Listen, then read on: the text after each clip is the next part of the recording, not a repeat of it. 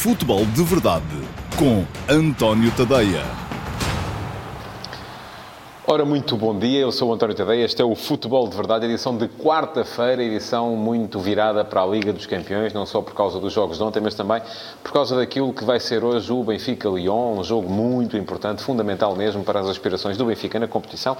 Não tanto para aquilo que é o futuro do futebol do Benfica, isso parece-me ser outra coisa, embora muita gente esteja a querer misturar os dois aspectos. Mas já lá vamos.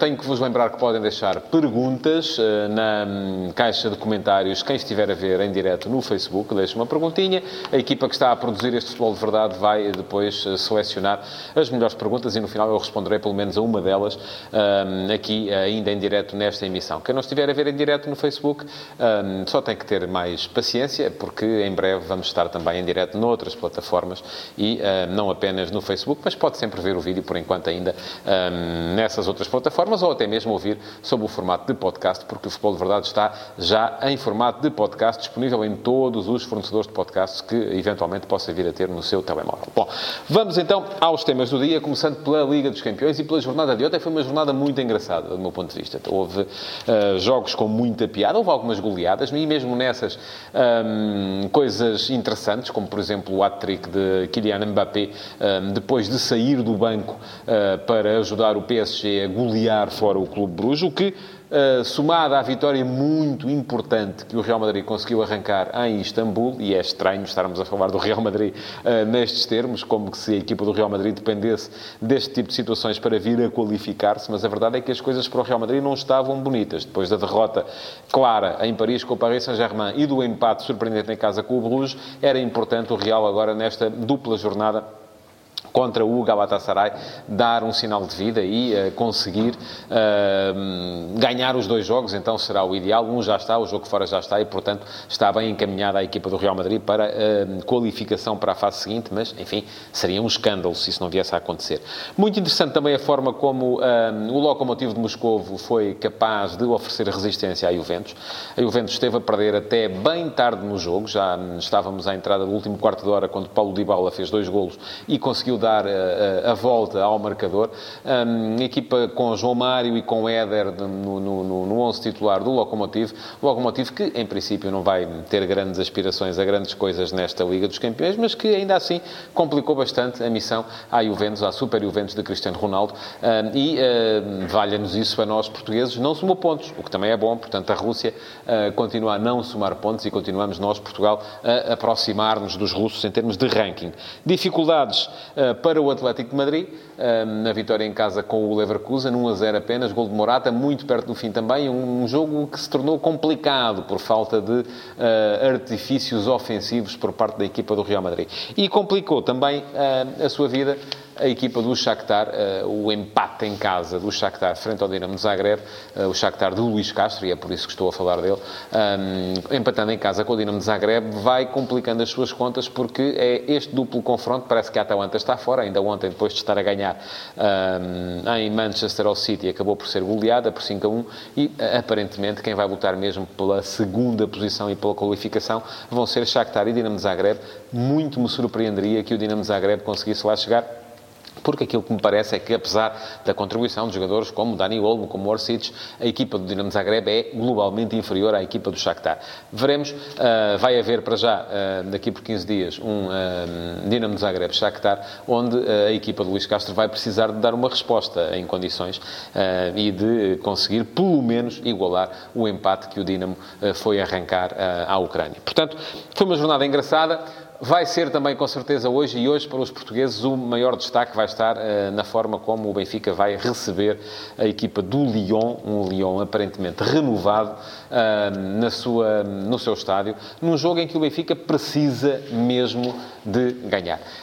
Tem razão nisso quando disse o novo treinador do Lyon, Rudi Garcia. O Benfica tem de ganhar este jogo. Enfim, se o empatar ainda poderá eventualmente qualificar-se, desde que ganhe os outros 3 jogos a seguir, mas é mais fácil aparentemente ganhar ao Lyon em casa do que fora, embora este Lyon, por exemplo, em Leipzig, tenha dado uma demonstração de ser uma equipa muito forte em termos de processos de contra-ataque e não foi, por exemplo, capaz de ganhar em casa ao Zenit. Mas enfim, esse era o Lyon anterior, o Lyon de Silvinho. Agora vai ser o Lyon de Rudi Garcia. Rudi Garcia para quem se lembra, foi aquele treinador que surpreendeu o futebol francês em 2011, se não me engano, quando foi campeão pelo Lille. Aliás, foi campeão e ganhou a Taça de França. Depois, acabou por passar por Itália, pela Roma, sem grande sucesso. Passou pelo Olympique de Marselha, também sem grande sucesso. E foi agora chamado para ser o substituto de Silvinho, como treinador escolhido por Juninho, o diretor desportivo desta equipa do Lyon. O Lyon aparentemente vai mudar, já mudou da sua organização com 3 defesas que utilizava debaixo do comando de Silvinho e vai aparecer, já apareceu no último jogo da Liga Francesa, num 4-3-3. Deve ser isso também que se vai ver hoje no Estádio da Luz. E é uma equipa que tem, sobretudo nos homens da frente, o seu ponto forte, apesar de não ganhar um jogo na Liga Francesa há 8 jornadas, mas na Champions está bem, tem 4 pontos, fruto de um empate em casa, de uma vitória fora frente ao Leipzig, e precisa também, com certeza, de conseguir pelo menos empatar aqui no Estádio da Luz para manter o seu andamento e para depois, eventualmente em casa, ganhando ao Benfica, arrumar de vez com um dos adversários que tem na luta pela qualificação. O Benfica, por outro lado, faz outras contas. Precisa de ganhar, tem 2 derrotas nos 2 primeiros jogos. É verdade que ainda há 12 pontos em disputa. É verdade também que, sobretudo em grupos equilibrados, como é este, 10 pontos deverão chegar, com certeza, para a qualificação, mas mesmo para os 10 pontos, o Benfica precisa de 3 vitórias e um empate nos 4 jogos que lhe faltam. E há jogos complicados por aí. Há uma deslocação à Alemanha para defrontar o Leipzig e há uma deslocação à França para defrontar o Lyon, que hoje vai estar no Estádio da Luz. Portanto, parece-me a mim que o melhor para o Benfica, se quer qualificar-se, é mesmo começar a pensar já em ganhar, porque somar pontos em casa pode ser mais fácil do que fazê-lo fora de casa. A vantagem para a equipa do Benfica é que, aparentemente, hoje Bruno Lage vai entrar em campo com aquilo que é um 11 muito próximo, para não dizer que será mesmo o seu 11 de gala. Não aconteceu isso nos outros 2 jogos da Liga dos Campeões, e eu aqui já preciso de recorrer à minha cábula. Por exemplo, frente ao Leipzig, ficaram de fora André Almeida, que estava lesionado, Gabriel ou Samaris, enfim, um dos 2, Rafa e Seferovic, para jogarem. Tomás Tavares fez a Servi e Jota, foi uma revolução feita na equipa e deu em derrota. E depois, no jogo fora contra o Zenit, ficaram de fora outra vez André Almeida, ainda nessa altura já em gestão de esforço, Ferro, Samaris e Raul de Tomás, para jogarem Tomás Tavares, Jardel, Feiza e Taarabt. Taarabt, neste caso, numa posição mais avançada, quando o Benfica se aproximou mais do 4-2-3-1. Hoje não, aparentemente o Benfica vai aparecer com aquilo que é o seu 11 de gala, vai aparecer com André Almeida a jogar, vai aparecer com Rafa, que aparentemente está recuperado da lesão, com Rafa a funcionar como assegurador, com Pizzi a cair do lado direito para o meio, a meter um bocadinho de cérebro no meio campo, com o regresso de Florentino. Isso é muito importante em termos de organização ofensiva na equipa do Benfica. E era disso que falava ontem, precisamente, Bruno Lage, quando dizia que uma coisa é ter um médio mais forte em organização, que é o caso do Florentino, outra coisa é ter um médio mais forte em transição, que é o caso de Taarabt, que foi muitas vezes quem foi chamado para jogar naquela posição. Haverá também, com certeza, Gabriel, e eu acho que o meio-campo que melhor serve os interesses do Benfica é precisamente este, Gabriel, Florentino. Veremos como é que as coisas vão correr frente a esta equipa do Lyon, sendo que, para dizermos que este é mesmo 11 de gala, só falta resolver aquilo que é o enigma do ataque, resolver aquilo que é, aparentemente, a percepção de qual é a melhor solução para o ataque do Benfica. Se é esta que tem sido, aparentemente, a primeira, Seferovic e Raul de Tomás, ou se é alguma que inclua, por exemplo, Vinícius, que sempre que entra faz golos e, por isso mesmo, é um avançado diferente, é um avançado mais de finalização, um avançado com bom poder de choque, que dá mais finalização. Não dará à equipa ainda, no entanto, no entender de Bruno Lage, as movimentações que dá, por exemplo, Seferovic, não só em termos de pressão à primeira fase da organização do adversário, mas, sobretudo, e isto é mais importante, em termos de busca da profundidade para alargar o espaço entre as linhas do bloco adversário. É isto que, cada vez mais, os treinadores que privilegiam o jogo interior, como é o caso de Bruno Lage, pedem ao seu avançado.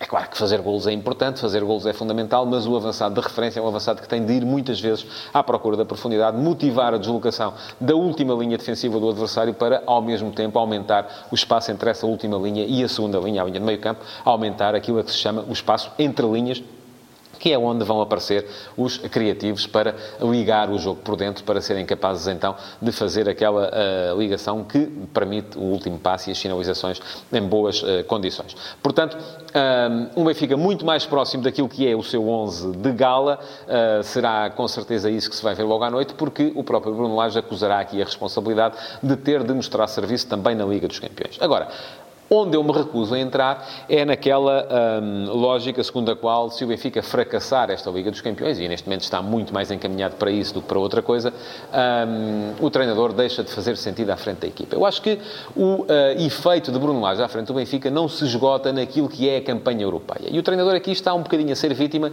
daquilo que é a quimera que está a ser vendida pela administração da SAD, que é de que o Benfica tem de estar presente a breve prazo numa final da Liga dos Campeões. Não me parece que isso seja possível no imediato, não me parece que isso seja possível nos próximos anos. Acho que o caminho para lá chegar pode ser este que está a ser seguido, mas é um caminho que vai levar tempo e não serve de muito fazermos aqui comparações entre aquilo que foi a campanha de há 2 anos com Rui Vitória, que foram 6 jogos, 6 derrotas, e aquilo que está a ser a campanha deste ano do Benfica na mesma Champions. Eu acredito que o Benfica não vai repetir esse 0 absoluto que foi a campanha de há 2 anos, mas mesmo que o repetisse, isso não poria em causa, do meu ponto de vista, aquilo que é uma aposta numa política de fazer progredir os miúdos que estão a entrar na equipa, ao pouco e pouco, e, sobretudo, convencê-los a ficar, convencê-los a renovar contratos, e é isso que que o clube está a querer fazer, para que daqui a 2, 3 anos, então sim, o Benfica possa ter uma equipa crescida,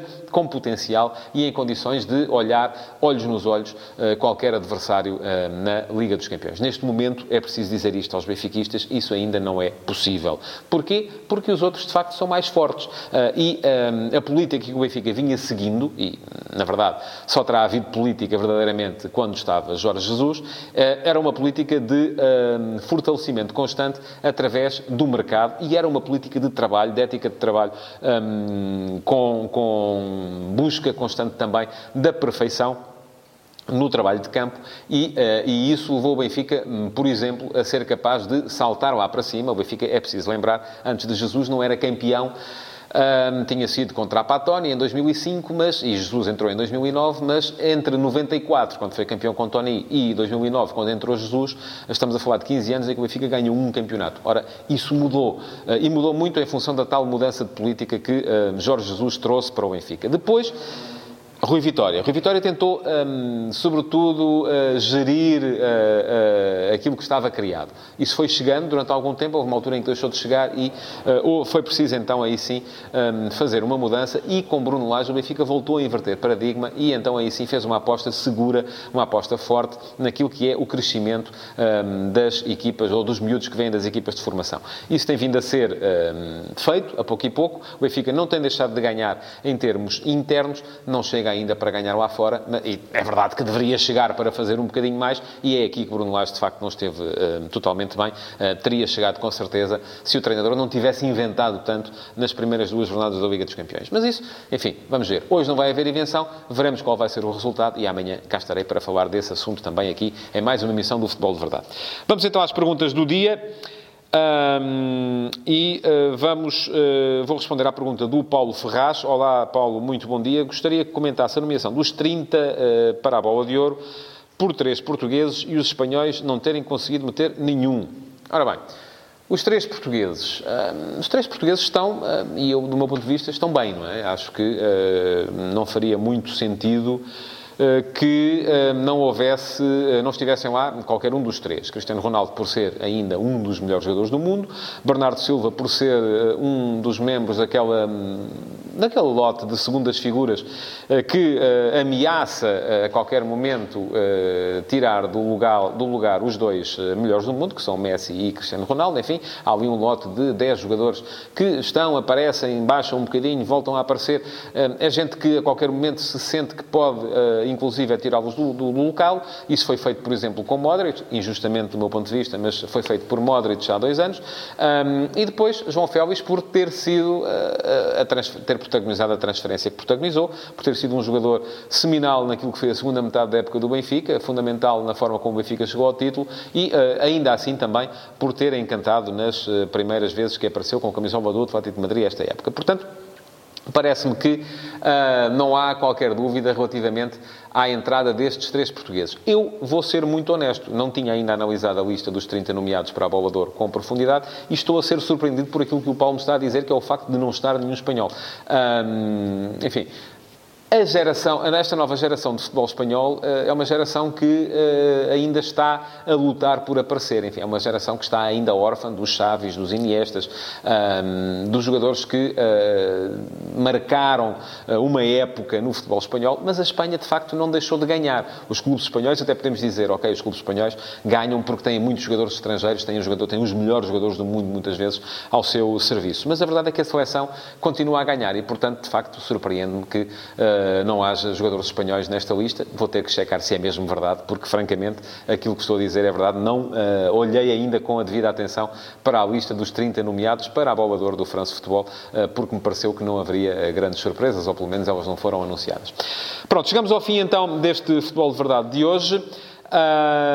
Não se esqueça de reagir, de colocar like, de partilhar, de comentar. Fazer perguntas já não valerá muito a pena, porque já não vou poder responder a elas, uma vez que o programa vai acabar aqui, mas podem ainda assim comentar e dar a vossa opinião sobre os temas que aqui foram abordados. Não se esqueçam também de partilhar, porque partilhar é muito importante para que o Futebol de Verdade possa aparecer aos vossos amigos de Facebook. E quem não viu em direto no Facebook e for eventualmente ver noutras plataformas, pode fazer a mesma coisa, comentar, partilhar, tratar de fazer com que o Futebol de Verdade seja divulgado e difundido. Outra coisa é o podcast. Pode assinar, pode ir lá ao seu telemóvel, ao fornecedor de podcasts e procurar Futebol de Verdade. Assinar, pode deixar uma recomendação, pode deixar uma crítica também. Acho que isso é favorável em termos de algoritmo também dos fornecedores de podcast. Portanto, podem ir lá e dizer o que é que acham deste programa, para que possamos também aí chegar a mais gente. Muito obrigado por terem estado desse lado e até amanhã. Futebol de Verdade, em direto de segunda a sexta-feira, às 12h30, no Facebook de António Tadeia.